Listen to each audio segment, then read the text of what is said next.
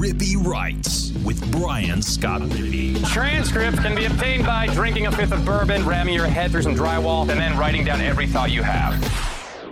What's up on a Monday? I am Brian Scott Rippey. Thanks for tuning in to another edition of the Rippy Writes podcast. We've got Weldon Rodenberg back in his normal Sunday slot. It is our Sunday SEC football conversation. We talked Ole Miss's win over Auburn, the issues stopping the run, the dominance in the run game, missed tackling, Ole Miss missing some pieces on the offensive line, dart evaluation, and once again revisiting this team's ceiling as they move to 7-0, heading to Baton Rouge with everything in front of them very much attainable. So I think you'll enjoy the pod. It's a great conversation. But before we get to that, I wanted to remind you the podcast is brought to you by a new sponsor, Ray Stevens of Square Real Estate. He is a real estate agent based in Oxford. Whether you're looking to buy or sell a home, Ray can help you out.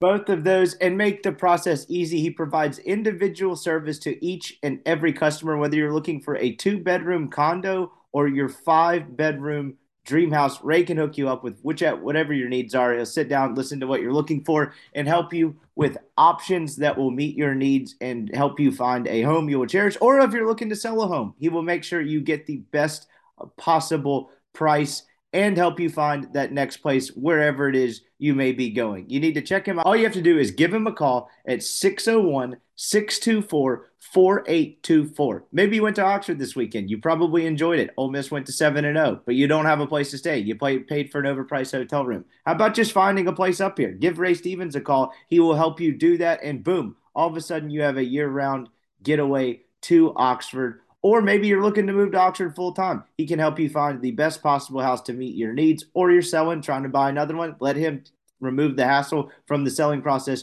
Check him out, Ray Stevens, Square Real Estate. That's 601-624-4824. Give him a call. Tell him we sent you, and he'll get you all hooked up. I wouldn't send you to people I don't trust. Ray is a rock star. You need to check him out. Ray Stevens at Square Real Estate. Broker number 662-832-7777. Podcast is also brought to you by Skyblock Sports Picks. Who is Skyblock Sports Picks? Glad you asked. They're the world's best gambling handicapping website. The inventors of the Skybox Matrix interval, an advanced modeling mechanism that has helped propel Skybox to the top of the sports handicapping industry. Hitting on college football at 60% this year. You know who's not hitting at 60%? Neither you or I, or you out there who aren't using Skybox. If you are using Skybox, then you know all about this. You need to check them out. They're going to find a picks package to fit your price range that's month-long, season-long. You try it for a week, a day, I don't know, a month. You can go all sports, sports-centric, whatever the case may be. All you have to do is go online, find a picks package, whether it's college, NFL, all sports, type it in. They'll send you a nice emailed spreadsheet each week, and boom, you're better equipped to profit than you were 10 minutes prior. You don't need to go off your own knowledge and your own brain. It's never going to work in the long run. You need to give the professionals a call. Check them out, skyboxsportspicks.com. All right, we now welcome on Rippy Writes football correspondent, resident LSU fan, former Ole Miss recruiting spy, Weldon Rodenberg. Ole Miss 7-0 after a 48-34 win over the Auburn Tigers in a game that we were talking about right before we started recording. Felt like a marathon in its own right.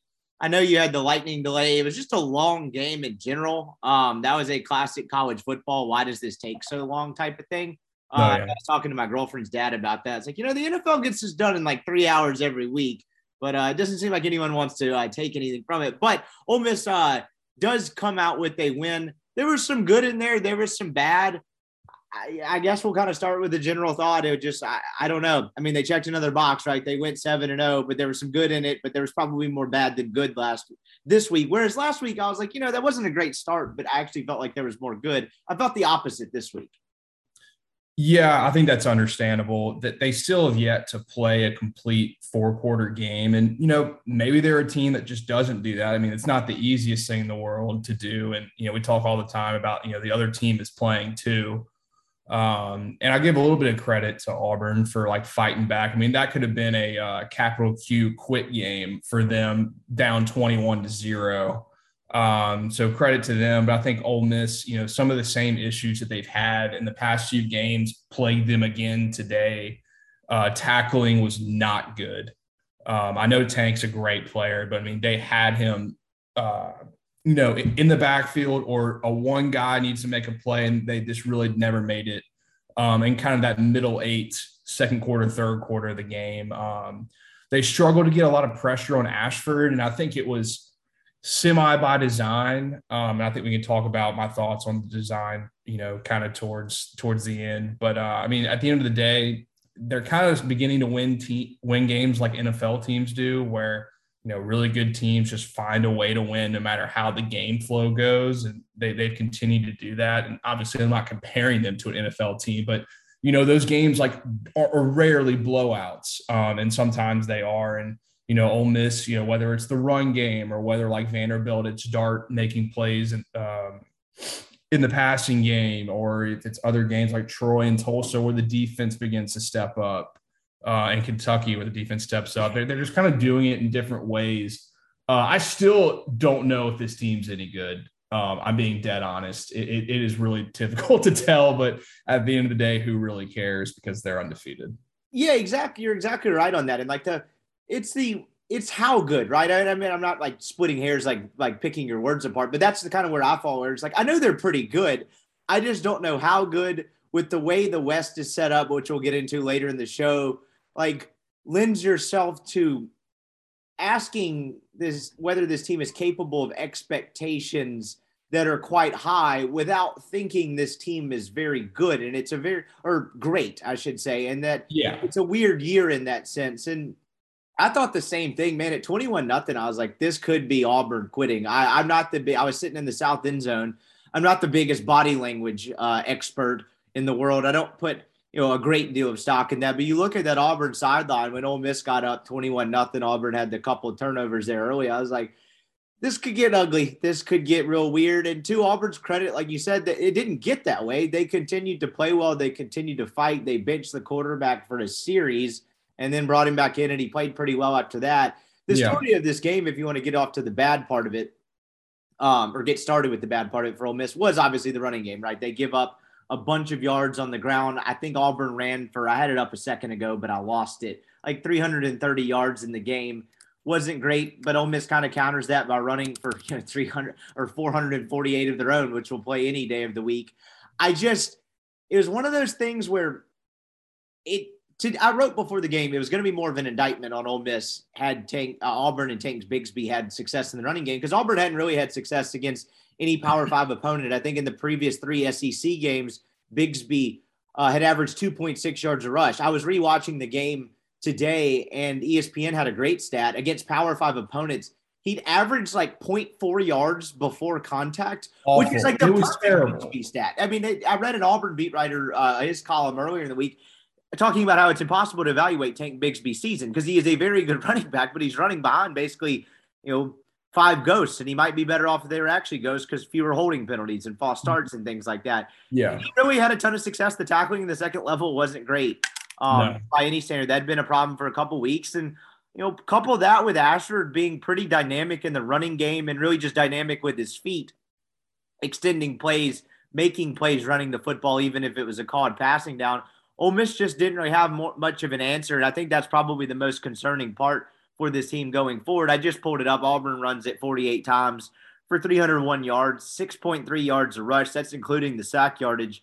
Bigsby touches it 20 times for 179. That's 9 yards a rush. And if you even take out the 50-yard Bigsby run, it's still 6.3 on 19 other carries. Jarquez Hunter, 10 for 80. I don't think it takes a math genius. That's 8 yards a touch. Just was not great overall. And they're going to play kind of a better version of that next week in LSU. You got Jaden Daniels, who can run the extend plays with his feet. Not great in the passing game, but for what he is, he runs the football pretty well. And in that sense, Ole Miss didn't really pass the litmus test this week. I thought if they handled business pretty easily, they didn't let Auburn get going in the running game. I didn't think Auburn could beat them passing the football, particularly with Ashford at quarterback. And Ole Miss really kind of failed in that regard. And, some context is required, right? Said Johnson couldn't go.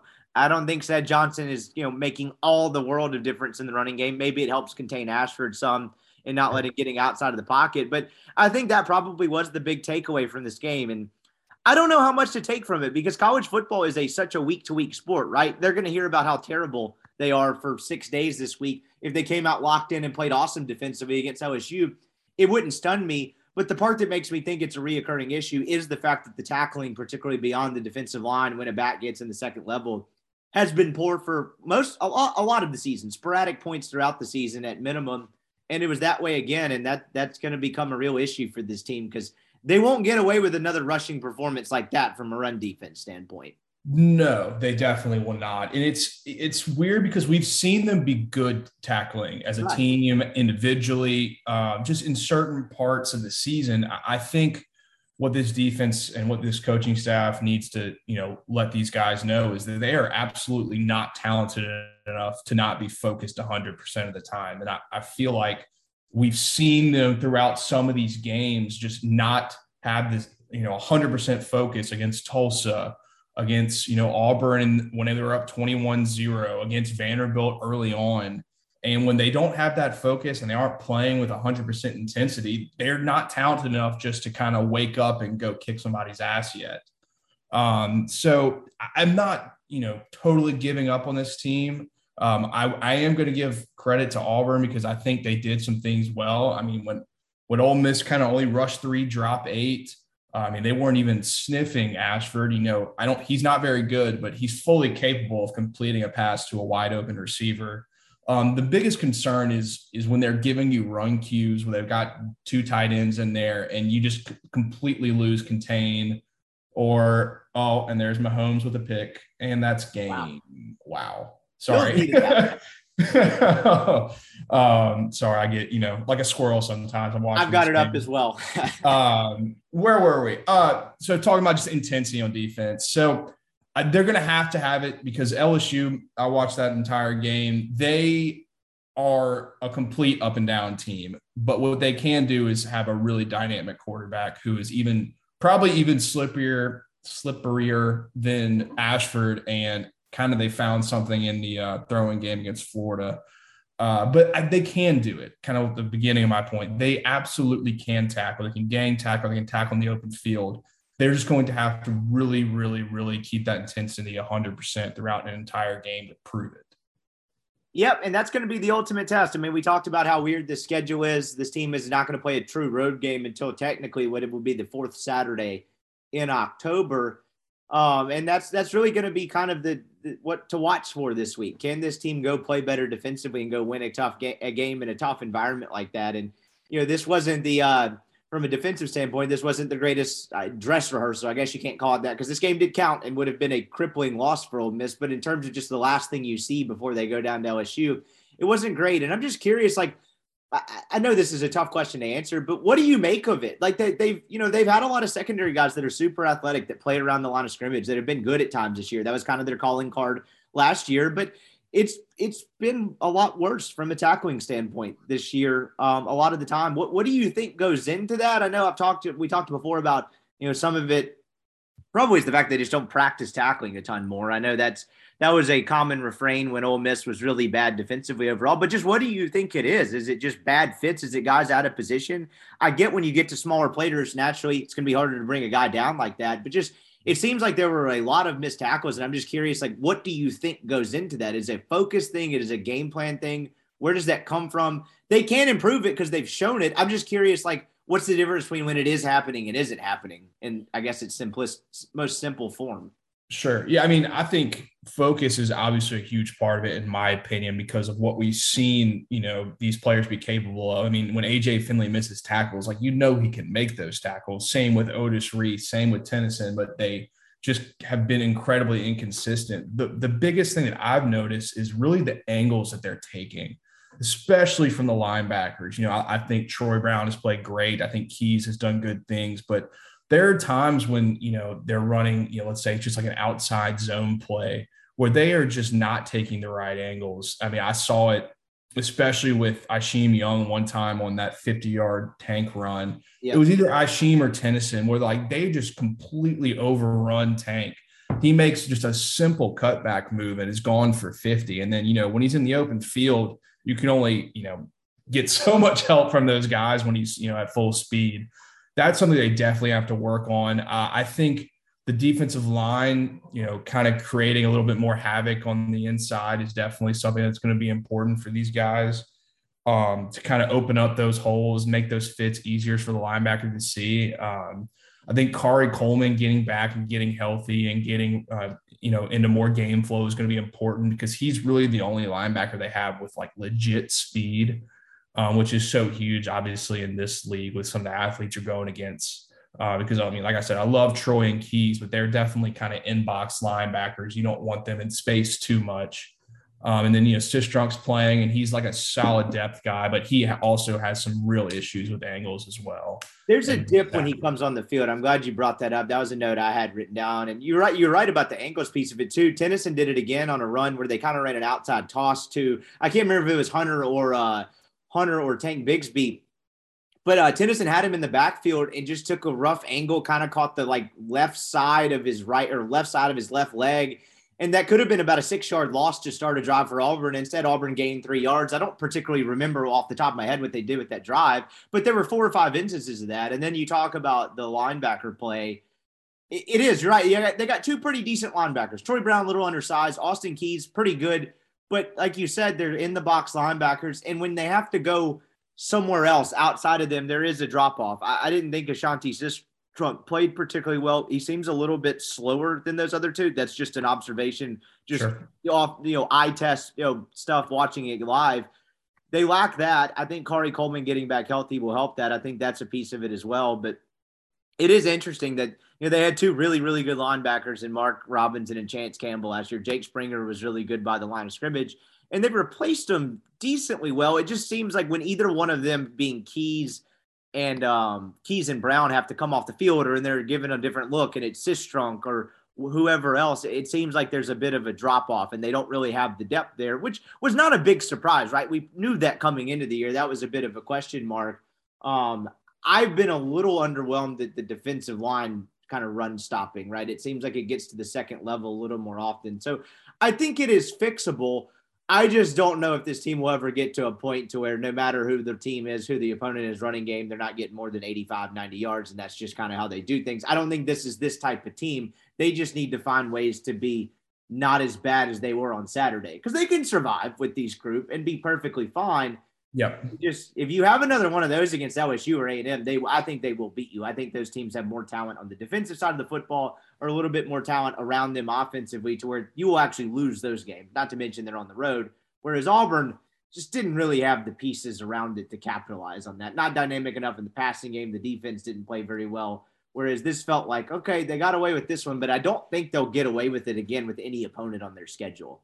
No, I don't think they will either. I mean, I think one of the biggest concerns I had was, when they would rush 3, kind of drop 7, drop 8, they have Coleman there to spy Ashford. I mean, it's like 3 or 4 times he just completely loses him and takes the incorrect angle. Or, Ivy, he rushes to the inside of the tackle, so then he completely loses contain. I think it's just some of these small things that are very, very coachable that they have to get cleaned up, because Jayden Daniels is not an elite quarterback by any means, but he sure as hell is an elite athlete and is way, way, way, way, way more capable than Ashford on the run, throwing the ball.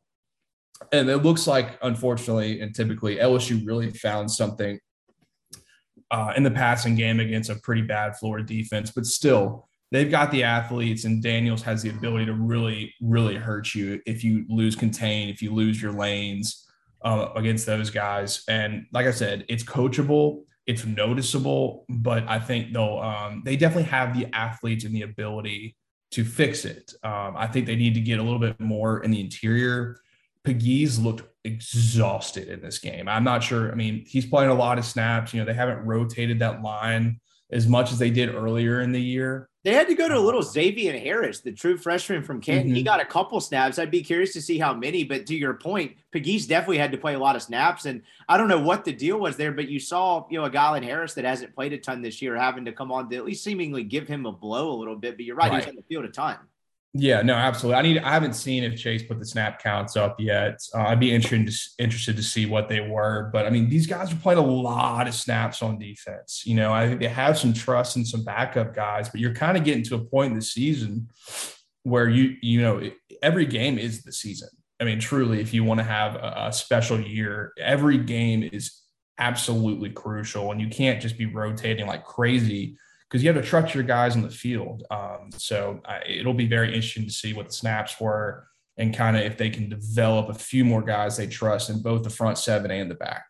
Yeah, and you mentioned the spying piece of it. When Ashford kept getting loose, I mean, I had people behind me like wondering why they aren't doing a spy on the running quarterback. And of course, it's much harder to watch it in the game in live action than seeing it on TV, to where I wasn't going to pretend that I knew that they had a spy on or whatnot. It was just very hard to tell.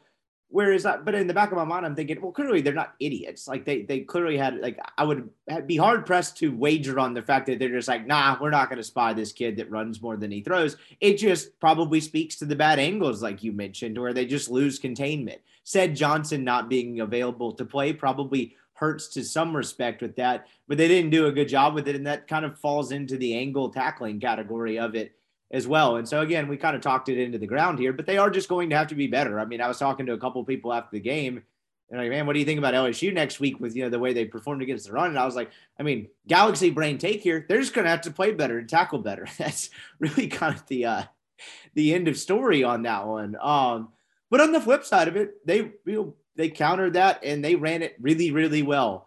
I felt even more impressed with the offense after I watched the game again this morning. They were really dynamic running the football, and for whatever was lacking in the passing game, I don't really know what the reason was behind it, but there did seem to be a concerted effort and a tone to the game plan offensively that they knew they could run on Auburn a lot and often. I thought they got really creative with how they gave guys the football. You saw early in the game, I don't know if misdirection is the right term, but they did that toss a couple of times to the short side of the field, set it up once for a play action, set it up once to a run to Judkins, I think, on the other side. And we're doing a lot of creative things. You had a lot of Casey Kelly and Mingo on the same side of the field, and they'd run an outside zone play to that side of it. Some of it with Heath and Mingo too, which I think they both think are pretty good blockers for the most part. No, Heath's had a holding call or two mixed in there, but it seemed like they really tried to get Auburn or hammered them on the edge early, and that opened up some of the more interior running concepts a little bit later in the game. I thought from a rushing game plan standpoint,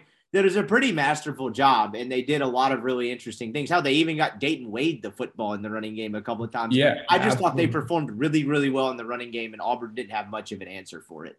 No, absolutely. I mean, I made a huge mistake and went on the site during the game to kind of read what people were saying, and I mean, I don't know what most people thought about it, but Weiss and Kiffin had a hell of a game plan on offense, and they never strayed away from it. I know it looks like it's conservative and it kind of feels off, but when they know that, through 4 quarters, they can run the ball all over you, you're going to continue to do it. There's no reason not to.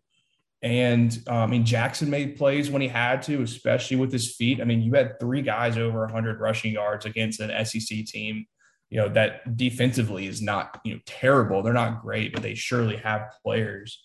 Wade getting him and doing different things, that fake quarterback power pass to Evans is a thing of beauty that they've had kind of in the playbook, even with Levy the past few years.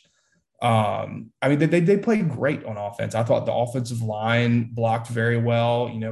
They lost Pettis for a little bit, and they just adjusted like they have all season.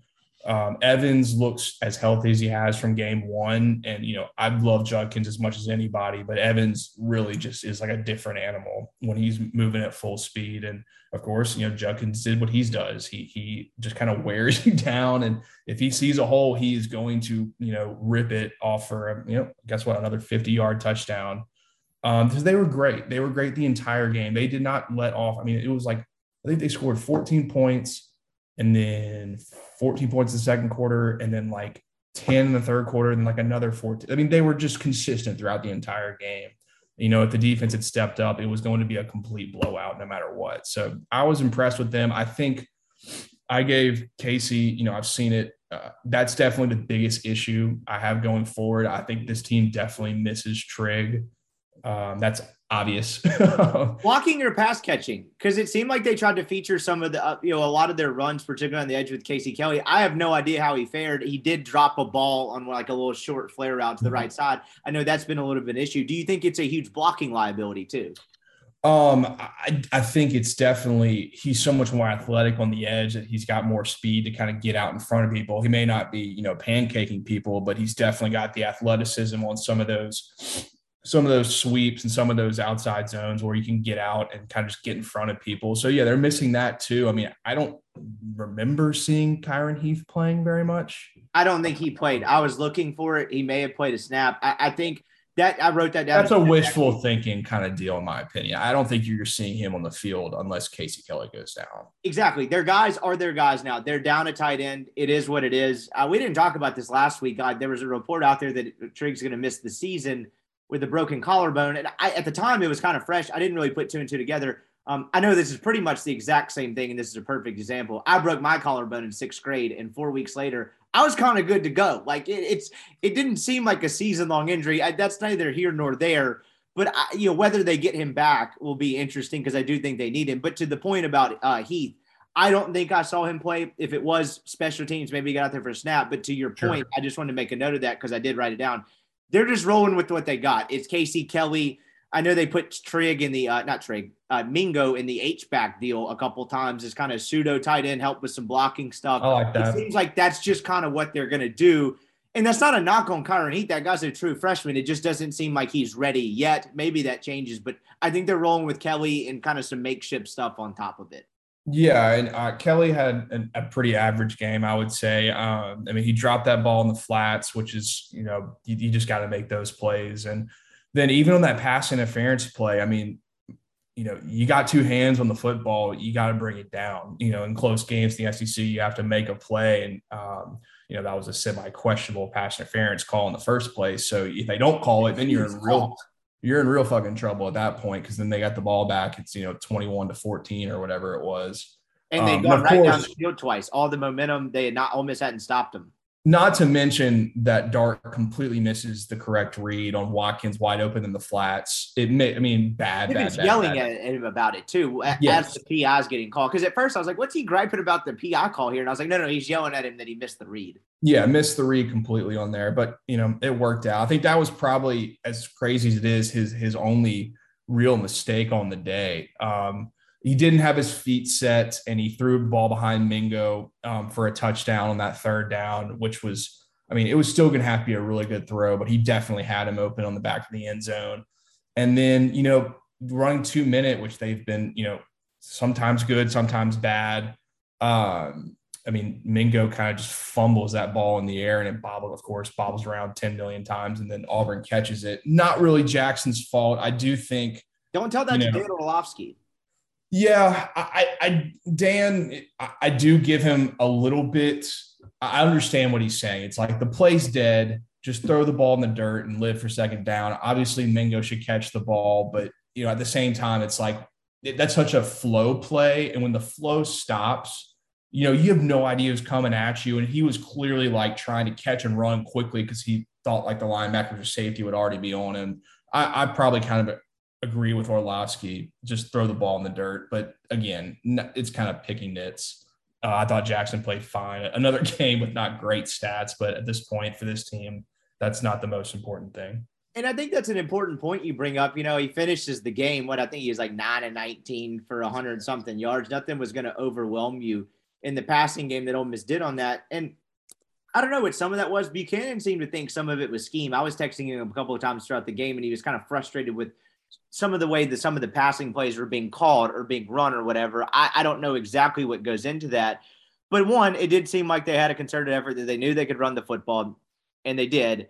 And on top of that, if you want to put a bright side on it, it is kind of funny. Dart's stat line never seems to match exactly how he played, whether it was he played not as great as the 448 yards he had last week. This week he goes 9-19 for 130, but throws 3 touchdowns. Like that's just never really told the story of him all year. Maybe that's going to be one of those things. But I guess the point I was trying to bring up was he didn't have the head scratching decision where you're like, what are you doing? Why did you throw that? Turns into a turnover.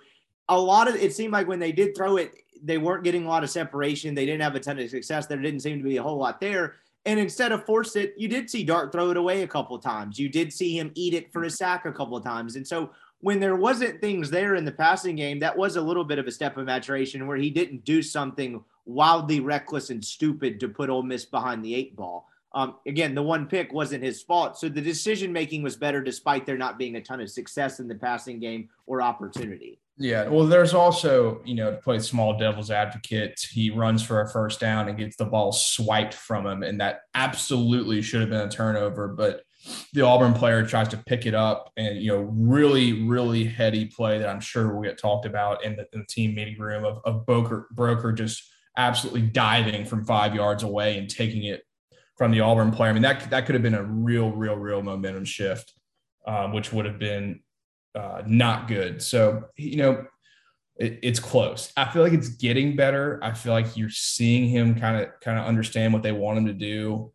This offensive game plan was very, very, very run heavy, very, very, get the ball to the edges. I feel like this was one of the first times where they thought they had a little bit of athleticism advantage over Auburn, which is pretty crazy to say. And they didn't need to ask him to do much.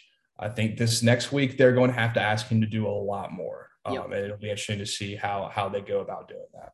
That is going to be very, very fascinating. But again, he didn't kill Ole Miss in this game, and that's a good piece of it. You mentioned the Broker aspect of it. I don't know if we're doing a Broker show this week. I hope we do, because there were a couple of times he was giving a guy the business after the play. Oh, yeah. There's a couple of times on the goal line. I don't think he'd mind me sharing this. I'm going to ask him about it if we talk to him this week.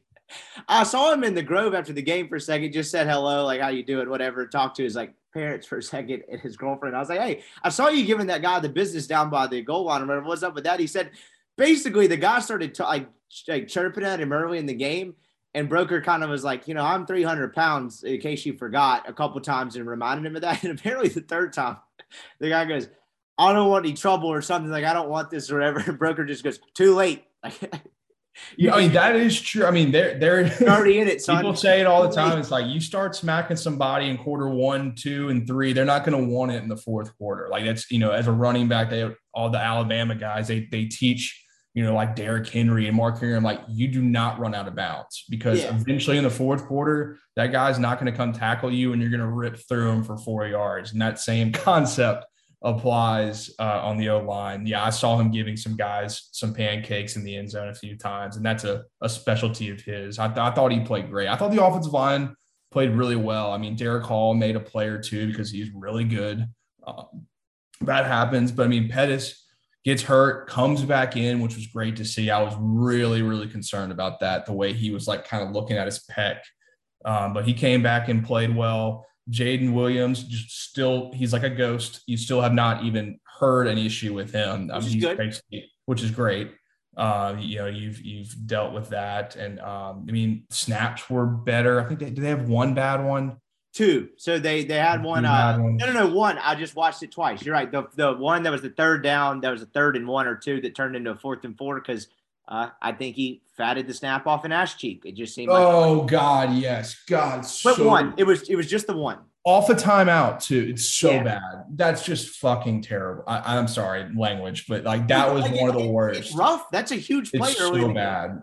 It's just unacceptable. I mean, it's just, you are off a timeout, or I think the Auburn player got injured, so you're over on the sideline. You come back, and Caleb Warren thinks he's under center. So it's either Warren not having any sort of awareness of what's going on, or Dart not, communicating with the offensive line about what's going on, because that was just not unacceptable. You will lose games off of doing crap like that. I remember they did it in 2020 against Alabama. It was 3rd and 2, and Ben Brown thought Matt was under center and just snapped it, like he was. No, I'm sorry. It was actually the opposite. Matt's under center. Ben Brown thinks he's in shotgun and snaps it right through his legs. They have to, blink first and kick a field goal. I mean, it's just killer. On the offensive line, I guess, staying with that for a second, I guess they found the 5. They went with Pettis at right tackle again, James at right guard, and then the rest kind of chalk, right? You go Warren at center, Broker at left guard, and Williams at tackle. I haven't seen this brought up. I guess this is speculation. I was a little surprised it wasn't asked. I don't think Eli Acker's hurt. He played sparingly in reserve against Vanderbilt. That doesn't seem like an injury thing. That just seems like they think that this is their best 5 And that's kind of what they're rolling with. You know, it's hard to argue with it after they run for 448 yards on the ground. Pass protection seemed to be okay for the most part. I think Dart got sacked once, maybe twice. I can't remember. Yeah, Hall ripped through Pettis once and got him on a third down, and I think they may have gotten him one other time, which is new. I mean, that's kind of you're getting to the point where you're playing real defensive linemen. I mean, Hall and Wooden are like really, really good pass rushers. They're great players. Maybe the only two they have on that team besides Tank. And then next week you're going to have Ali Gay and Ojulari who are big time pass rushers. So the true freshmen are going to get tested for sure, but they've been pretty damn good so far. They have, and what do you make of that? I'm just curious. I hate to say like I would have never thought Acker was the issue, and I don't even know if it's necessarily an issue. I guess the better way to phrase that is I was a little surprised that it would be Acker as the odd man out. Just what do you make of the fact that they're trusting another freshman at the tackle spot and moving James inside? Do you think they just think it's a slight upgrade? Do you think Acker's played poorly? I get you probably haven't keyed in on Eli Acker for 200 snaps of the season, but like, I'm just curious what you make of that. I just find it a little bit interesting the way they shuffled it around, and now they've settled to a point where they do have two freshman tackles. Yeah, I mean, I think it's just a credit to the two freshman tackles, really less than Acker. I mean, Jeremy James has played really, really well at right guard before. So it's not a new position for him, and I think they probably see him at right guard as maybe a slight upgrade to Acker. And if you're comfortable with Pettis, which I think you have to be at this point, then you're fine there. And then you've got Warren, who slowly but surely is working on the snaps. But, you know, blocking wise, he's been totally fine. And then you know what you have on the other side. So it's just the best fit. It's the best five. That's the most important part, getting these guys on the field. And, you know, you kind of have to play your way into it. And when they put Pettis in, he performed well. It's like when you see it, there's no reason to change it up. And then now you've got, you know, real depth, or at least a real enough depth with Acker and Mason Brooks who can come in and play, and you can be pretty confident with either one of those guys depending on what position goes down. Because I mean, they had to adjust when Pettis went out, and they were fine still. Nothing really seemed to change that much. So it was a good showing from them. It was, and it's just kind of interesting to see how that's been the case, and it hasn't really panned out like we thought, but they haven't really missed a beat. I say panned out how we thought in the sense that just who we thought it was going to be and where. Real quick, one more offensive note. What do you make of the Dayton Wade thing? I'll be honest, before the season, I didn't know who he was. So he plays. No idea who he was. He plays in a total of 9 games over 2 seasons for Western Kentucky, comes to Ole Miss as a walk-on, and was really kind of awesome in this game. I thought for a minute it was become the Dayton Wade game. Maybe people still can call it that if they want to do such a thing, but that's a walk-on kid, played sporadically in 9 games. I don't know if Ja'Cour Pearson just dialed his buddy up and was like, "It's awesome over here. You need to leave Bowling Green, Kentucky," or whatever the hell this is. Yeah, or Brooks or somebody. Yeah, or just I forgot Brooks came from there too. It was just like I don't know, but it speaks to how good Kiffin is offensively to find guys like that to feature and give the football to, and they're effective. Whereas, if you'd have told me a walk-on from Western Kentucky would have had a huge impact in the Auburn game, if you'd have told me that, this time last year, I'd have been like, all right, like that seems a little bit out there. It's crazy where they're finding suitable guys to kind of tote the football and handle the football and actually make an impact on the game. Yeah, I mean, it's really impressive. I think they had to, supplant some of that offensive plays, with Trigg out to a different area. And I think they decided that this is the way they were going to go. And they've given some of these reps to J.J. Henry early on in the season, some of these, sweeps and, short passes and everything, or even deep passes. And he's been fine, but not really dynamic. So I think they saw an opportunity to give this kid a chance. I think he's been good on special teams, and he made plays when he needs to. And it's also, important to know that like the outside blocking for the wide receivers has just been incredible all season, which really makes those plays happen as long as Auburn doesn't see the flow. And, he's just making plays when he needs to. It's huge. You've asked for people to step up. He completely broke that Auburn DB's ankle on that touchdown pass. I mean, Dart, it would have had to really miss for him to not score right there. Terrific route. It's just great play calling. It's great, understanding of your players and your personnel and your scheme and knowing what these guys can do and can't do. And just another added dimension of, an added wrinkle to the offense that makes, other people watch film for an extra 45 minutes on Sunday and Monday to get ready for the game. So, this is what they do. This is what he does. And, it's even more impressive to get him as a walk-on. That's something with the portal that they've really, when I was there, guys like Pearson, some of these guys are just like, they just want another opportunity to play football. And you talk about the old days where Nebraska used to have the crazy walk-on program with no limits. When you have some of these guys that, really build depth in the practices and in the games, it's huge because you don't have to have all these, really, really good players playing too much special teams when you have a fully capable walk-ons not adding to your number that are just portal guys that want to have an opportunity to play. And then next thing you know, they're actually making plays. It's just so invaluable. It's a credit to Wade for, no complaining. You don't have a choice to complain because you know what the situation you're in is. And just, making plays and your numbers called is impressive.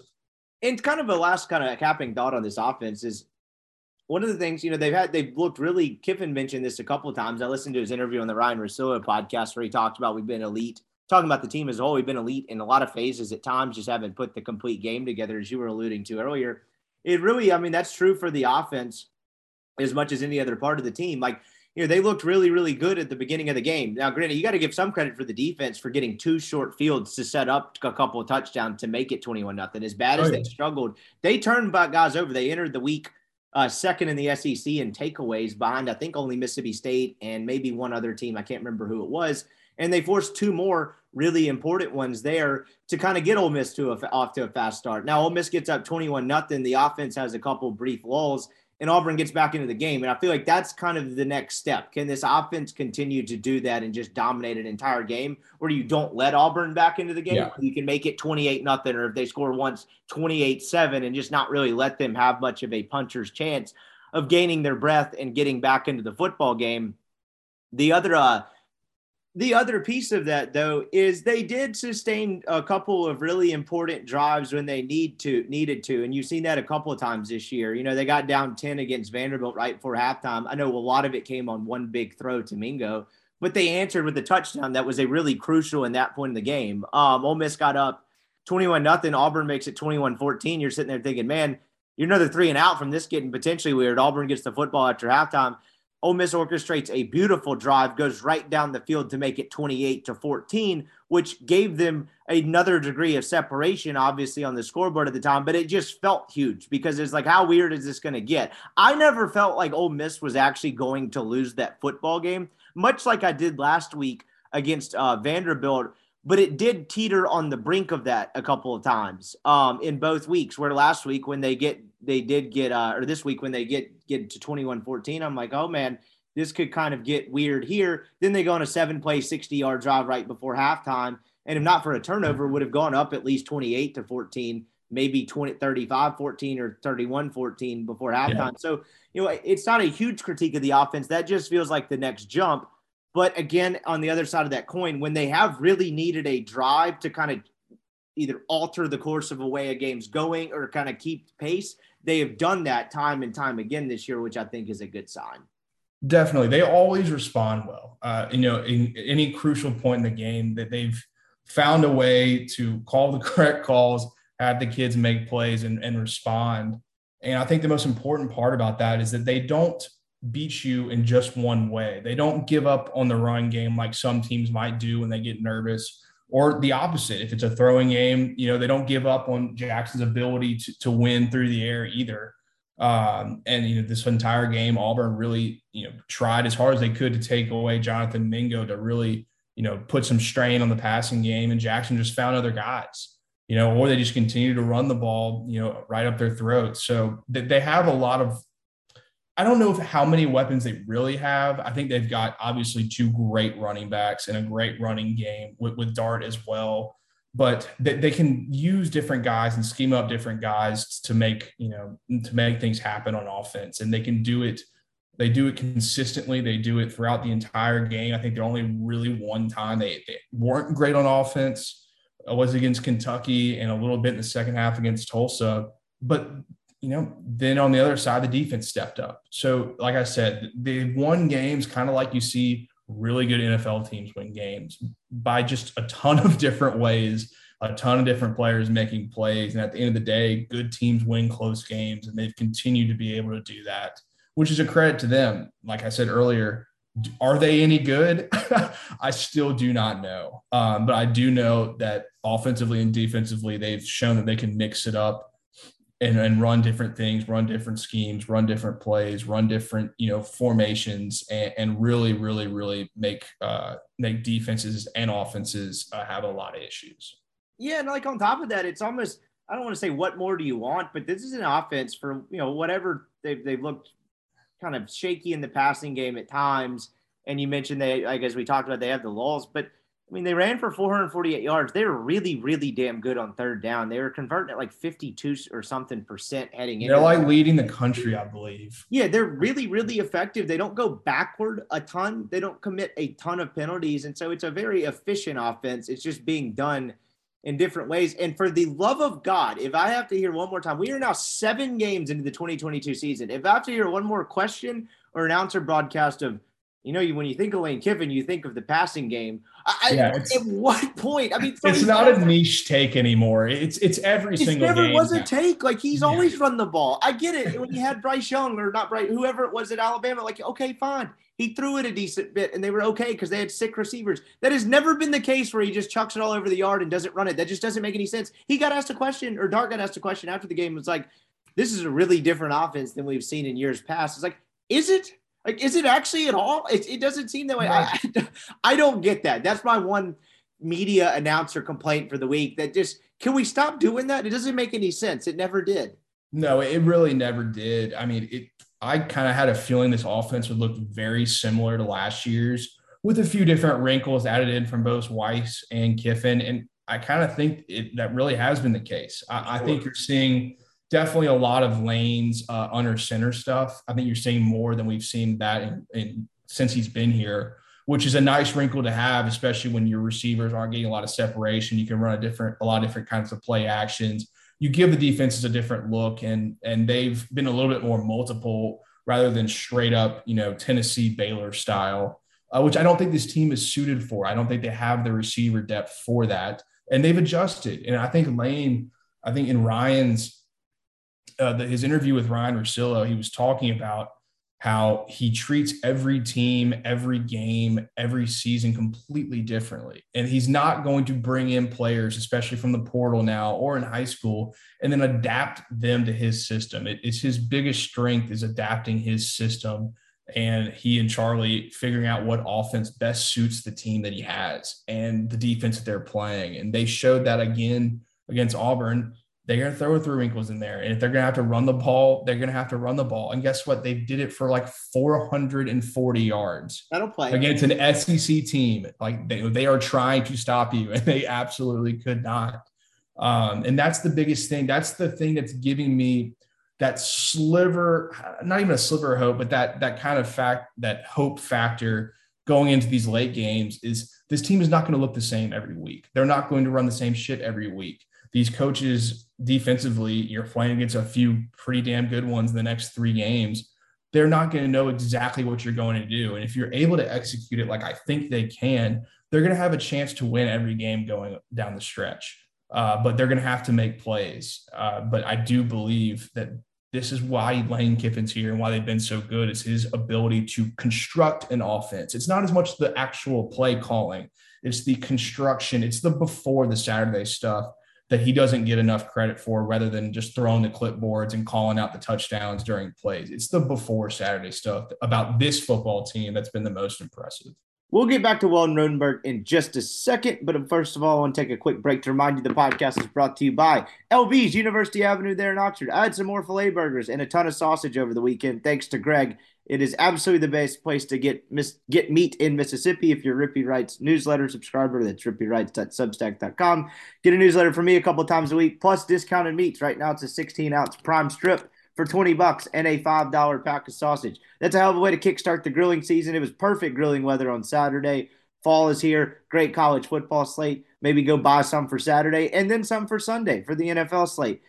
Greg is going to make sure you find whatever it is you need to grill. If he doesn't have it, he will get it for you. He wants to make your grilling experience awesome. Check him out, LB's University Avenue there in Oxford. All right, back to Weldon Rodenberg. This game was a perfect example of it from everything we outlined at the top about the running concepts and how creative they were with it. You're exactly right about that, and I think that's very well put. And then just the flip side, one of the final defensive thoughts, I know we spent a lot of time about talking about what they struggle with. They've created 13 takeaways through 7 games this year. I don't actually know if that's an updated stat because I thought they had 12 going in. Maybe I just had that wrong. Doesn't really matter. They forced 14 fumbles. They've only recovered 7 of them. So, they do need to be better tackling. They need to be better against the run. But if you're opportunistic, you can see team defenses that are average to slightly above average that kind of look like great defenses. You see this every year at both levels, that they take the ball away, and that kind of makes up for some of their other issues. Ole Miss has done that pretty well this year. This has nothing to do with anything. I just thought this was amazing. On the other side of it, Ole Miss's offense has fumbled 14 times and only lost 3. Talk about having a horseshoe up your ass. Like, that seems to be living right. My God. That regression to the mean, they always talk about, especially from like a Vegas standpoint, is turnovers are the uncontrollable variable in football. It's something Vegas cannot control. It's something the offense or defense, no matter who you're playing, can control. And that's why it's so important to obviously avoid them. Yeah. And on offense, the interceptions have been one thing. The fumbles have been like a real concern. Like we mentioned earlier, Dart fumbled that ball clearly and absolutely could have lost it. All 3 running backs have or especially Evans, but Evans and Dart, they have fumbled the football a lot. The receivers have fumbled the football here and there. They have been incredibly lucky with how those have ended up, going. That will not always stay the same. Numbers will always even out. Same thing on the defense. They've been really, really, really good about taking the ball away. I think the DBs have played incredibly well. Igbinosun and Prince, I thought, were fantastic in this game. They let up a few long passes in the game, but I think that was a lot more to do with just having no pass rush. They were planning on it, and credit to Ashford for making the play.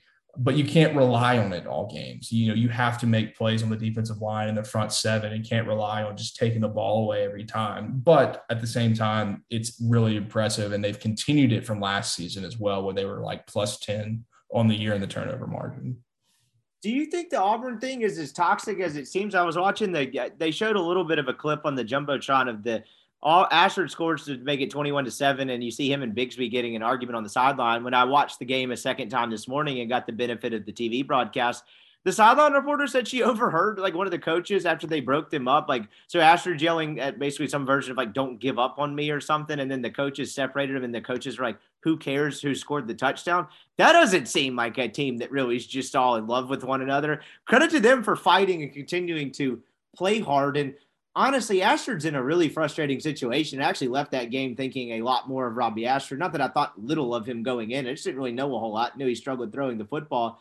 But that's got to be mentally taxing to just know that, everything around you is kind of a clown show at times and you're having to do a lot yourself. I was impressed with the way Ashford played. And I know he shows some frustration. He's younger guys sometimes, but just having the wherewithal to continue to do that every week when you're kind of getting your brains beaten in, I was impressed with them in that sense. Yeah, it's such a there's no losing situation for Ashford. He's just getting more game time and more reps. And honestly, I'm not that surprised he came in and played a little bit better. He definitely missed some throws that he should have hit because he does still have accuracy issues, but he's growing a little bit. You're seeing him improve a little bit. He does some boneheaded things as well, that killed Auburn's drives a few times. But I say it a ton, and I continue to say it. These guys are trying to. I think Auburn, even though the coaching instability, Harsin was getting into it with a coach after one deal. They have some coaching issues there for sure, but the players have definitely not quit. And I think that's proof of going down 21-0 on the road after just getting your ass beat by Georgia. That could have been, prime time quitting, and they just didn't do it. And they have some talent.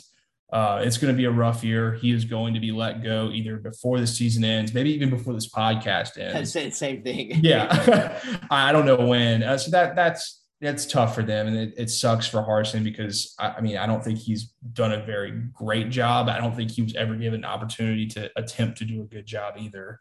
This situation was over in February when all that happened. 100%. So it was a total shit show, and that's kind of what Auburn is at this point. This is not – Auburn, Cam Newton is not walking through that door. I think, we can talk about jobs a little bit if we want to.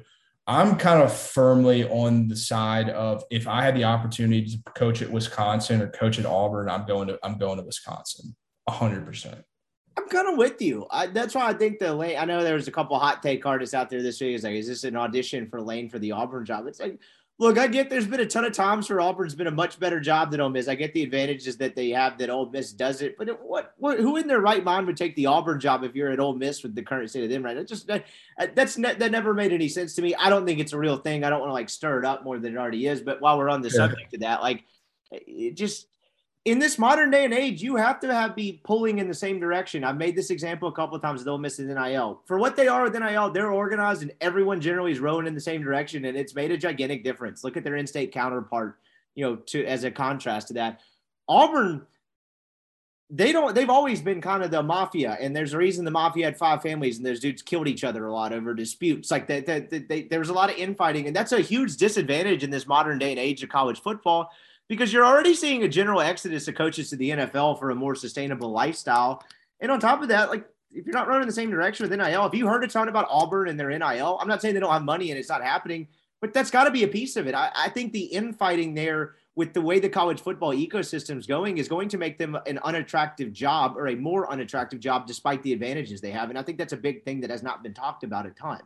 No, I think they are the 4th best job in the West at this point in time, all things considered. And that's not even including the fact that your 2 biggest rivals, Alabama and Georgia, are probably the 2 best programs in the country. And you will be playing them every single year, no matter what happens. And then LSU, I mean, they're not going to be down for long. And guess what? They're average this year, above average, and they went on the road and beat you again. I mean, they have owned you for 10 years almost. I mean, and then I don't know. I mean, I just don't think at this point in time, I mean, even if you look at their 2 national championships, there's a lot of weird fraudulent there. Of course, Cam Newton and that team, Gene Chizik is your head coach. You have the most dominant player in college football history, and you have a like really weird comeback against Alabama that was just like completely insane. That may be the best offense I've ever seen that year, and it was all right. And that was because of one player, to be honest. And then, of course, Michael Dyer was great too. But so you had a generational talent that you paid a shit ton of money and you won a national championship. You can't take it away. But there is one player that gets you there. And then, of course, in 2013, they get back to the 2013, they get back to the national championship. And it took the prayer at Jordan Hare and a kick 6 to get you there. You have been the luckiest program in college football in the last 15 years. It has been insane. That is classic regression to the mean is what you're seeing with this program. They cannot pull in the same direction. They absolutely can recruit at the highest level, but their issue is that they can't get the best of the best in Alabama. I mean, then maybe at the best one year they split the top talent with Alabama. But then you have to go to Georgia, and guess what? That's maybe the best program in the country. So you're not splitting the Georgia kids with them. Florida is not going to be shit for long, in my opinion. LSU is not going to be shit for long, in my opinion. I mean, I don't even think they're that shit right now. It's just so much worse of a program than people think it is. And there's always these programs where there may be 13, 14, where it's like if you have things going right, you can win a national championship. Auburn has shown you that, but in the most unique and weird way possible. It's not like Ohio State. It's not like Alabama, where when it's all rolling right, you're going to win it, and you're going to win it because you truly are the absolute best team. Auburn has to overcome their own rivals, their own people, the entire SEC West, and that's not including the fact that Texas and Oklahoma are coming too. It's not the job it was 10 years ago. It's still really good. And guess what? If they offer Lane $12 million, $10 million a year, he might go. But I just don't think his mindset will be that way. And I think Ole Miss will be able to pay him as much as he wants or needs to stay. And, you know, if it's all about money, you can't control it. But I do think Ole Miss for him makes so much more sense right now. Yeah, and it's almost when you have all that being true, probably undercutting your head coach and trying to dig up as much shameless dirt and lacking any sort of basic humanity to try to get him fired for cause in February to undercut the recruiting aspect of it too. Probably not the best strategy. I had the Auburn beat writer on, who was awesome, by the way. I didn't know the guy, and he was talking about, all this went down while Harsin's politicking at the Senior Bowl, and he had done like a forum with Nick Saban and was kind of kissing some babies in Mobile and kind of doing that whole thing. And all of a sudden, that whole storm is just completely created and, to the best of everyone's knowledge, mostly fabricated. Basically just trying to throw, shit at the wall and see what sticks, for the lack of a better phrase. Like, it seems like a mess. And again, I'm with you. I don't think Harsin's done a great job per se, but what opportunity has he has to do a decent job? It just seems like he's been undercut at every corner. Same with Allen Green. I know Allen Green's a pretty good AD, and I don't know what went into those last contract deals where his contract runs out and they were just like, we're not renewing it. But if I were Allen Green, I'd be like, no, I'm good. I'm probably just going to get out of here. This is a absolute disaster type of thing. It's basically what he did. Yeah. I mean, now it's the Harsin thing. It's so unique because they attempted the coup and he won, which is not the first one.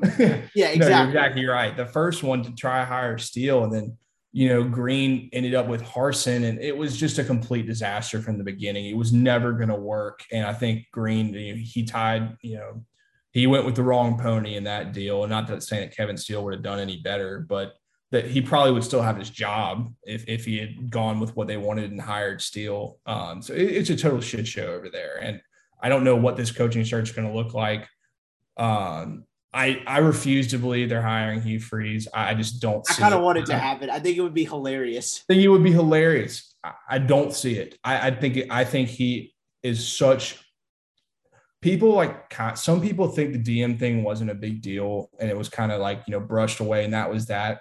I'm kind of like the exact. That's his whole brand. That's his whole issue. Exact opposite. That type of stuff. That is a big deal when that's your whole thing. And it's like, is this a changed guy? Actually, no, it's not by any stretch of the imagination.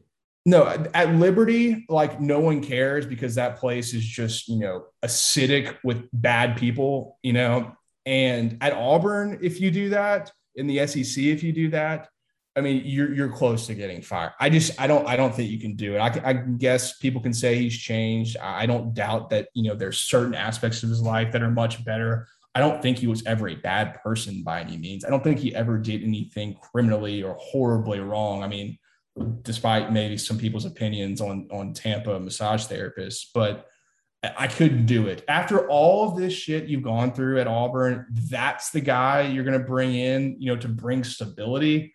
I just don't see it. It sounds like they're going to go with like Jeff Grimes or some puppet. Though I do think Jeff Grimes is a good football coach for just for that. But I just don't know what they're going to do. And I don't think it really matters at this point. It's the last word you brought up. Like, maybe they don't care about being hypocritical, but if you want to do the Harsin thing, fire him and say we need stability card. Hugh Freeze is not Mr. Stability. So it doesn't make sense from that perspective. One last thing before we get to kind of the SEC and get out of here. I mean, Ole Miss does survive. They're 7-0 for the second time since 1960-something. That's the first time they're 7-0 without Tampa Hookers and Bible verses and vacated wins since that 1960 whatever mark. We talked about everything they struggled with, some of the things they did well this week, but I think it's worth mentioning on each podcast, this is rarefied air. They're 18-3 in their last 21 games. They continue to find ways to win football games. And after Alabama goes down, I guess this will lead us into discussion kind of around the SEC, but this is right there for the taking for them with the way this is set up and them getting Alabama at home and LSU being down and A&M being whatever the hell they are. It's right there for them. And most of this team's quote unquote fatal flaws are fixable to some degree, which is encouraging to a sense.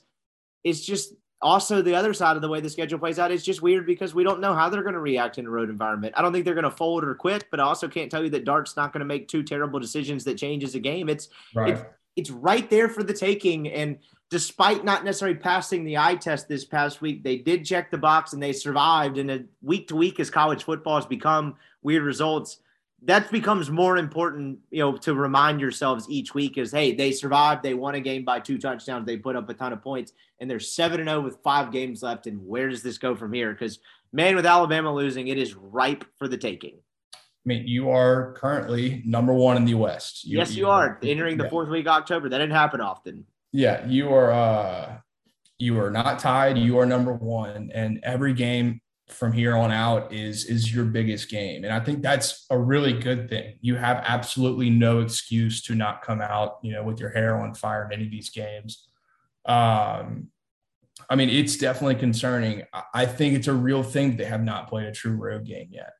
I mean, and that's just a fact. They have not played one. And this, environment on Saturday against LSU is going to be outrageous. It is. I made comments on the last pod about Tiger Stadium not being as what it used to be. I don't believe that'll be the case on Saturday. It'll be back to normal. No, I mean, this is the game that the old crowd does come to. This is the game that they still have, a ton of hate for, even growing up when Ole Miss was not great and LSU was, really, really good every year. That place was packed for Ole Miss. And, to Ole Miss's credit, some years they came and played really well. And some years they completely folded and lost, like in 2014. They have not won in Tiger Stadium since 2008, I believe.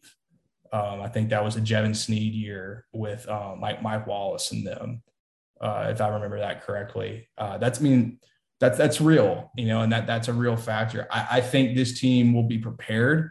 I think they will have a great game plan. I think they're fully capable of beating them, but they're going to have to play mistake free or as damn near close to it as possible, because this will be a place where if you start slow, you make bad mistakes, it can consume you. And we haven't seen them really get popped in the mouth on the road. Vanderbilt doesn't count. And Georgia Tech, you were up, you won that game before it started. So it'll be interesting to see, but into the overall aspect, yeah, I mean, it's all there for you. It's completely there for you to win the West. It's there for you to make the playoff. It is. I mean, you can survive a loss. You absolutely can. But what's even more exciting is that you don't have to survive a loss if you just win the games.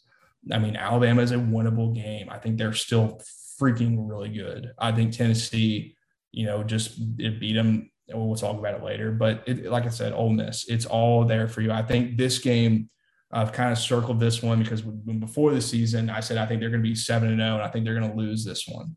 I feel better about it. I do feel better about it, but it's still, in my opinion, the biggest game of the year by far. And not because it's just the first one.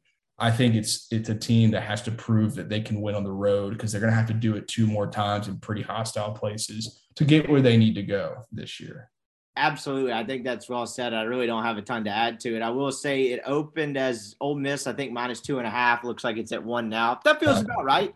If it swung to a Pick'em or LSU ended up being favored by the end based off this past week, it wouldn't stun me. But it's an even matchup. And can you LSU is going to be favored by Tuesday. I think it'll settle around LSU -2, -2.5. I would be shocked if that's not the case. It's the biggest week of the year, and there will be tons to break down from that. Let's take a look around the SEC before we get to Soccer Corner. I don't know why we buried the lead here. Tennessee goes and beats Alabama. I watched a decent bit of the second half of this game. I was kind of doing the Grove mingling thing. I watched part of it actually during the weird lightning delay, and then watched pretty good amount of the second half. Tennessee was really good offensively, and it seemed like they kind of did what they wanted, and they were just better than Alabama, I thought, for much of that game. I thought Bryce Young played pretty well for the most part, but that Alabama defense got exposed, and, Tennessee got enough stops when it needed to. And one of the uncharacteristic pieces of it was Alabama kind of peeing down their leg toward the end of the game. It's like they missed the field goal, whatever. The kid pulls it way right or whatever, but 15 seconds, that's 2 snaps, 3 maximum, 2 if you're going to try to kick a game-winning field goal. And, literally the only thing Alabama couldn't do was give up 2 basically 20-plus yard receptions. Tennessee needed 40-ish yards to have a chance, and that's exactly what they did. That's very uncharacteristic of a Saban team and kind of indicative of seemed like Tennessee breaking that Alabama defense to a degree. I wasn't surprised by this. I thought this could happen. That's not really a pat on the shoulder thing. I just was like, I don't know. This seems prime for – Alabama to get blitzkrieged offensively, because I just didn't think they'd have time to figure out their offensive struggles. They struggled again, and that's absolutely what happened. They got down 28-10. What a scene, and that was maybe the game of the year so far. I think it's going to be the game of the year. I'd be, hard-pressed to imagine one being better than that one. I mean, it was incredible. I mean, Tennessee came out and absolutely blitzed Bama in the first quarter and really the first half. And then Heupel, he coached a series as if he was losing when he was up by 2 touchdowns, and going forward there was just wasn't the right call. I understand it. I understand a lot more if you're on the road, but you're at home, you have all the momentum, and you gave Alabama life. And to Bryce Young's credit, I mean, he's probably going to be feeling it today, but he played an absolutely ridiculous football game. I mean, those receivers are so average. They really are. I mean, it's like, it's hard for me to even say they're good. I think they are very average. And he just made play after play after play. The biggest issue for Alabama was just simple motions from Tennessee. And they blew a coverage 2 or 3 times. And Hooker has just an incredible deep ball. If you give their receivers 5 feet of space, he's knocking it down. And I think they were the better team. And, it turned out they won the game. It definitely could have been either way. It got clinched butthole time towards the end on a few plays. But it was an incredible game. I mean, it was so awesome. It was exciting to see. I'm not the biggest Tennessee fan in the world. I don't hate them. It was kind of cool to see them get excited. And, they're in kind of Ole Miss territory. I think they're both in the same, point of time where they've got a coach after 3 years and they're both undefeated. Tennessee's made the big jump. They've won the big game, and Ole Miss has to respond and do the same thing. So it was really impressive with Heupel, and I had said a lot last year. I thought he was going to do a great job. Don't know if I saw this coming, but I did think he, his offense is so scheme based, and it's kind of a equalizer if you don't have as much talent. But the big thing is that if you do have a shit ton of talent, which I think they really do with the quarterback and some of the receivers, it can be absolutely terrifying to defend. And Bama saw that. They absolutely did. And the other characteristic part of the Alabama thing is I saw a stat yesterday, their last 4 true road games dating back to the Iron Bowl last year, Alabama committed 11 penalties that one, 15 against Texas, 10 against Arkansas, and 17 against Tennessee. That's not Saban-esque, and that cost them again. It cost them a ton against Texas where they tried to survive against a backup quarterback. And it cost them again in this one. That's the piece of it. It's kind of un-Alabama-like in that sense, right? Average-ish offensive line, receivers not creating separation, and a lot of lack of discipline. That's what makes this feel different and then feel gettable, despite being still really, really good, right? But that's what makes this feel different. Yeah, absolutely. I mean, they've made some crucial mistakes. I do think the COVID year changed people's minds so much, realizing, what home crowds are like. And I think we've finally gotten back after – truly, I do think it's taken 2 years to get back to when big games are big games. You've got damn near a full crowd. It's never going to be like full, triple full again. Tennessee was about as close as you're going to get at these days. And it's hard playing on the road. I think their lack of, some of those years, there was a lack of a running game. And then this year, I think it's lack of like real athletic downfield passing game. So they just haven't been. They're still great, by the way. They're still great. They're still a very, very good football team. But they haven't had that just dynamic edge to them, whether it's in one phase of the game or the other, that's really separated them. And I thought their pass rush would be better. Dallas Turner and Will Anderson were just completely nullified in that game. They really did nothing. And then, if you can't get to Hooker and they've got time, I mean, one, he can absolutely run. And then, Alabama's DBs, there's no Surtain back there anymore. There's no, some of these guys have had in the past that they struggled immensely against some of the downfield passing game from Tennessee. So they're just not as good as I thought they were going to be. I thought they were going to go undefeated easily. But teams have just kind of schemed them up. They really should have lost. They should have 3 losses. If Quinn Ewers does not get hurt, I think Texas wins.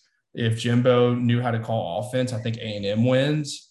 So it's a weird season, but they're not dead yet by any means because Bryce Young is truly, in my opinion, he's that good. But he's still hurt. So it's just a weird game, an awesome game, a weird outcome that says a lot about both programs. It was an awesome thing to watch. When does Tennessee play Georgia? They play them November 5th, the same weekend LSU plays Alabama. So that's in 2 weeks. Ooh, in Athens. That is, I believe that's Ole Miss's. No, that's Ole Miss. I thought it was bye week. Is it bye week? No. I think it's Ole Miss's bye week. Oh, lovely. That's wait. No. When does Ole Miss play Alabama? They play them. Yeah, it's Ole Miss's bye week. It is. That'll be good stuff. So we'll see. It's right there for the taking for Ole Miss. Florida, LSU. LSU just playing pretty good football. I don't know what to make of either of these teams. I don't think you can judge. This was kind of a game where these guys are always going to be linked together for better or for worse for LSU passing on them. I don't make first-year programs. I don't like, this week to week thing where we have to have a ringing indictment on a coach or a program every time someone loses. This was just, I thought LSU played better. I think they probably have a little bit more talent than Florida, and they finally put the pieces together offensively, which, for Ole Miss is not coming at the right time, I would say, by any stretch when you're facing them. But I don't know. I thought this was a weird game, and LSU was just the better team. Florida got behind early. But I don't make a ton from it either way. I just thought these were two kind of average teams trying to find themselves in their first year. Yeah, I think Brian Kelly was dealt a better hand than Billy was from a talent-wise on the rosters they were given. Florida's defense is like legitimately terrible, which is something we haven't seen in quite a while. Maybe they haven't been elite in the past, but they are really bad. I think Kelly and Denbrock have been able to instill some confidence in Daniels. I think you saw him take some real chances down the field for the first time all season. The best part or the best skill group on that team, or the best group in general, is their receivers. And they finally got them the balls for really the first time this entire year. And they looked pretty damn dangerous. The offensive line is a work in progress for that team. And Florida's defensive line just really was completely non-existent. I mean, LSU ran the ball for the first time effectively all year. They threw the ball for the first time effectively all year. They just looked like a more confident team. They looked like a better coach team. And that's not, I don't want to say that too much, because I think Billy's getting a lot out of Anthony Richardson and the inability to run the ball. I think he's doing a pretty decent job. But Kelly found something this week on the road in a pretty damn tough environment. I guess a credit to him and that crew. The special teams is still terrible. It's absolutely a miracle Polian is still, has a job. I don't know, what kind of deal he's got with Kelly. It's insane. I don't know what blackmail he has on him. They dropped another punt. They won their fourth punt returner. They had 2 more penalties on special teams. And against Ole Miss, that could be a game you could lose. Absolutely. To Ole Miss, and Ole Miss can beat them with issues in that phase of the game. Defensively, LSU is very talented individually. As a unit, not great. They are okay. I'm willing to say okay. I think they have a pretty good defensive line. They have 4 very good players on the defensive line. Linebacker-wise, they have Harold Perkins, this true freshman, who's an absolute freak.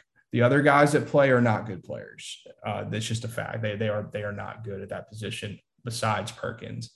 And in the back, the guys are not bad players, but they're not LSU's caliber DBU by any means. I think the safety's a real weak spot. I think the corners have really good length, but they are not speedy guys. It'll be interesting to see how Ole Miss attacks this defense, because they are very fast. I just don't know if they're very good. It's hard to really say that they've shown promise. They played fantastic in the second half against Mississippi State. They played like garbage against basically 3 quarters against Tennessee.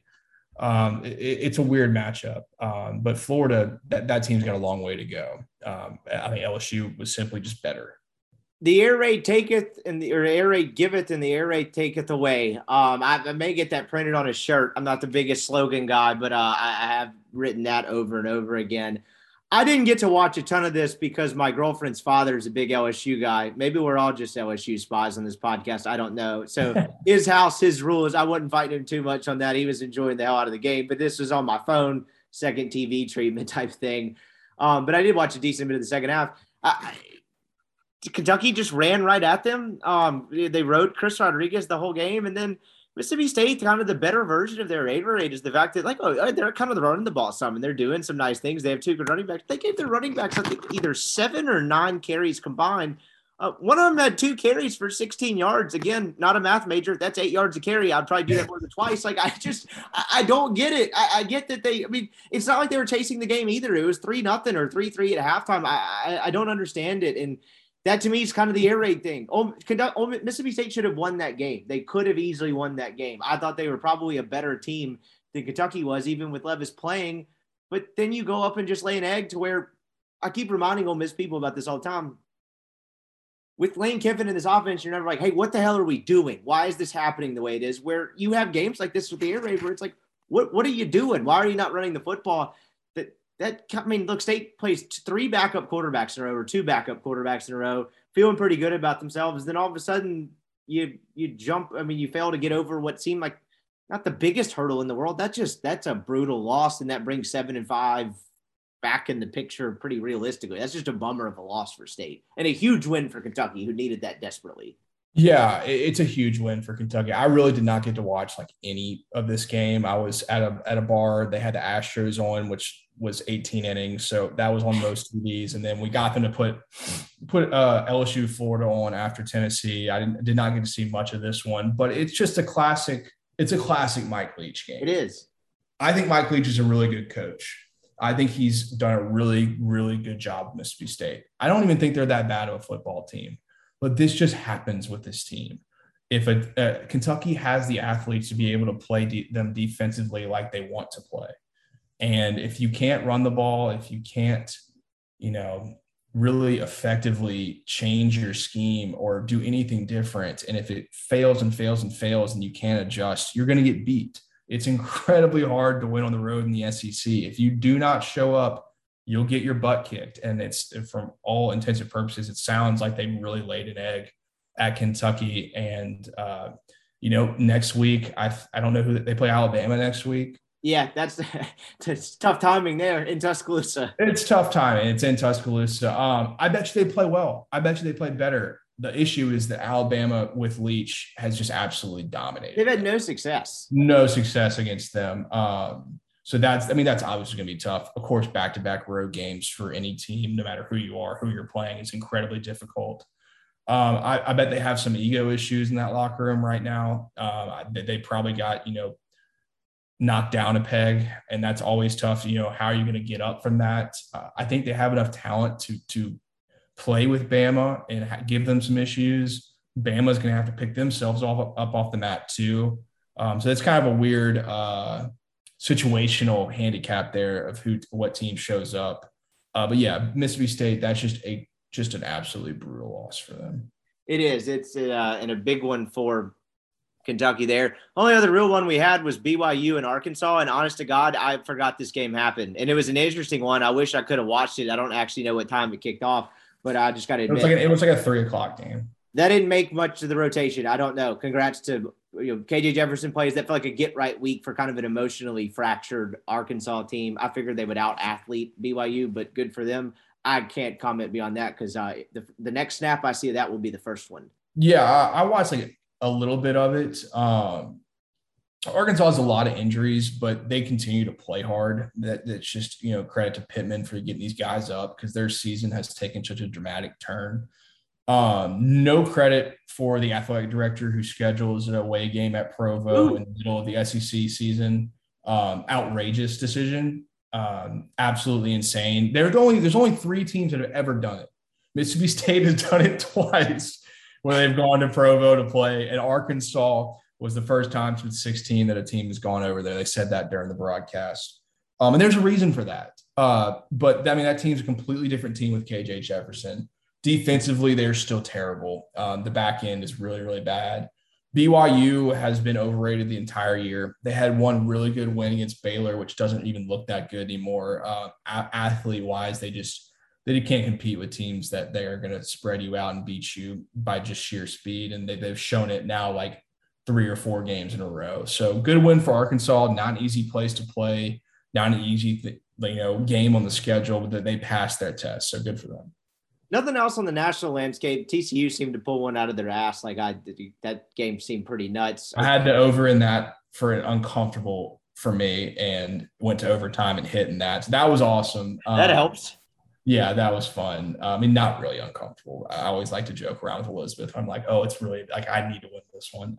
This wedding y'all got coming up might not happen with overtime. Yeah, it's a sore subject. What else happened? But no, TCU, it's crazy. You guys got it going on there in Fort Worth. I have a ton of friends who went to TCU, which is kind of odd from Baton Rouge, but there's a lot of my friends. A lot of them. MC lives right off that campus. It's an awesome place. I love Fort Worth. I love that campus. TCU is an incredible place to go. Awesome. And they deserved this. I think Patterson was just so stale there. And it's not like they have like new players. This is like the same exact team. from last year with these guys, and they look completely different. Dykes, credit to him. I mean, it's an incredible coaching job. In my opinion, coach of the year. I know Heupel will get a lot of credit, but you kind of knew who Tennessee was this season. Dykes, what he's done with TCU is like completely transformed that team, and a pretty competitive Big 12 as well. So credit to them. That was probably the second best game of the week on the slate. It is now time for the fastest growing segment on American soil. Before we get out of here, it is Soccer Corner. I talked to a couple of pod listeners over the weekend who are not soccer guys. They're like, man, are you really into that EPL stuff? And I'm like, oh, yeah, I've been scouting for years. It cracks me up. This is the greatest segment of all time because people don't understand that it started tongue in cheek, still kind of is. I get messages from people who's like, did you catch this game or this match? I'm like, nah, I had stuff going on. I was at work. Yeah. Actually, the hell up. It still is a joke. What do we have going on in the EPL this week? It's another week where Man City's not necessarily at the top. You got Arsenal at the top this time. Man City's most recent match, didn't they have a big loss? I read something about that earlier this morning. What's going on in the EPL over the last 7 days? Yeah, so Arsenal won again. They beat our American heroes in Leeds today. Tottenham beat Everton again, so those two teams are still on the up and up. City lost. They lost this morning 1-0 on the road at Liverpool, which is, one of the most difficult places to play in the world. And it's the only team that's really given them a ton of issues over the past year or so. And Liverpool has been in terrible form, to be honest. But they came in, they did what they do a lot, and they won a weird game. The over-under was set at 3.5, and it was a 1-0 game. It was truly an incredibly exciting game. I watched it before we turned on the Saints game, which was unexciting. And, it was just like what real quality soccer looks like. It's just kind of much watch stuff when you've got that much talent on the field. Not great finishing by either team. They had plenty of opportunities on both sides, but Liverpool made it count when it happened. And, that's kind of getting them off the mat a little bit. They're probably in ninth or eighth now, but City, that's now 4 points behind Arsenal. And, that's more than a full game. So it kind of makes things a little sketchy. I still think they're going to end up winning it by 10 points. But it's definitely a real thing now. It's still early, but it's a real thing. Has anything gotten better for Man U? I see they're in fifth, 16 points, though, big 3-point jump from fourth place. Are things better? What's kind of the outlook for your team now? It's parts of it are better and parts of it are worse. They played Newcastle at home today and tied 0-0. They have this weird issue right now where they're actually getting really better play from the midfield.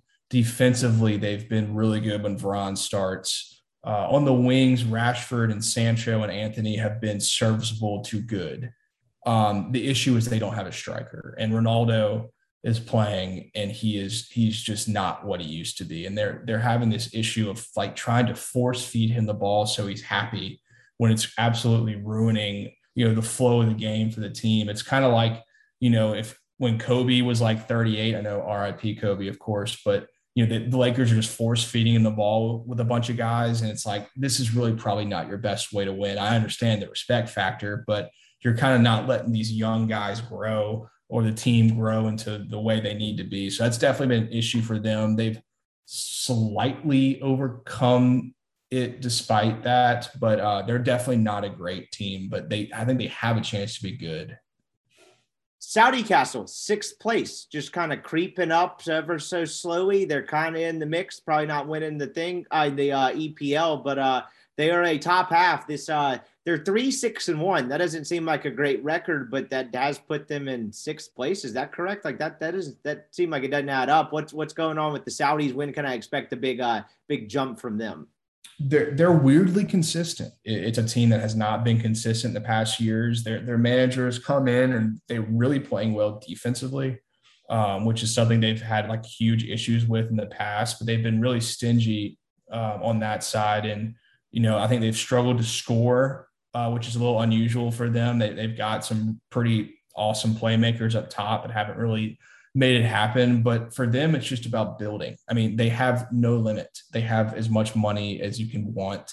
And it's just kind of staying up there, seeing how they spend in January. And, if they're in spitting distance, I don't think they'll win it. But for them, it's really about getting to the Champions League as much as it is about winning this league. It's trying to find top four because that just puts you in a different category, a different level of what you can pay players, what you want to pay players. Your competition changes. It's a step in the right direction. And it's not an easy one to do. And I don't necessarily think they will do it, but they're just hanging around. It's impressive.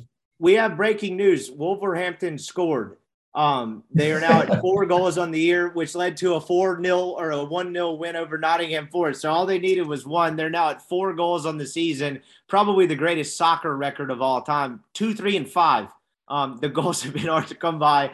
They are out of the relegation zone, and that's the last thing I'll ask you this week, Soccer Corner. Is the relegation zone kind of solidifying itself? I know you got a bunch of teams around 9 points, but Nottingham Forest is now bringing up the rear. I know Leicester has been tough it's been a tough year the entire year. Southampton been down there as well. And then you got 3 teams, Wolverhampton, Villa, and Leeds. Are real-life Ted Lasso struggling a bit. But do you think the bottom of the crop is kind of solidifying itself finally through 9-10 matches here? Yeah, I think you're starting to see the bottom form pretty substantially. As you know, kind of weirdly enough, Bournemouth has been one of the only undefeated teams over the last month. And they've kind of solidified their stance as attempting to stay up. I think Nottingham has been terrible. They just have not been good. They can't score, can't defend. And they spent a ton of money, you told me, didn't they? They bought 26 players to start this year. So they went all in. And, maybe it takes some time to gel and they'll figure it out. But, yeah, them, Wolves, I think Aston Villa has been incredibly disappointing. They're definitely in that contention to go down as well, which would be pretty bad for them. Everton has not been great. Leeds, I have faith in them, but they've been very, very shaky over the last month after really starting hot. So, yeah, the top and bottom, the contenders and pretenders are definitely starting to show themselves pretty early. This has been the fastest growing segment on American soil. It is Soccer Corner, a huge week ahead for the Ole Miss Rebels. I appreciate the time, my man, and we'll have much to talk about next week. Absolutely. That was Weldon Rodenberg. I appreciate his time as always. If you made it to the end of our podcast, I appreciate your time as well in making this podcast a part of your day. Exciting week ahead, a massive game for Ole Miss. I'm fired up about the next coming weeks to come and to dissect it all here with the podcast family we got rolling. Anyway, we'll be back on Wednesday with something. I don't know exactly what yet. Definitely going to have Buchanan at some point in the week. Still working out the schedule, but 2 more terrific pods before the Rebels head to Baton Rouge. So y'all have a wonderful start to your week, and we'll talk to you soon.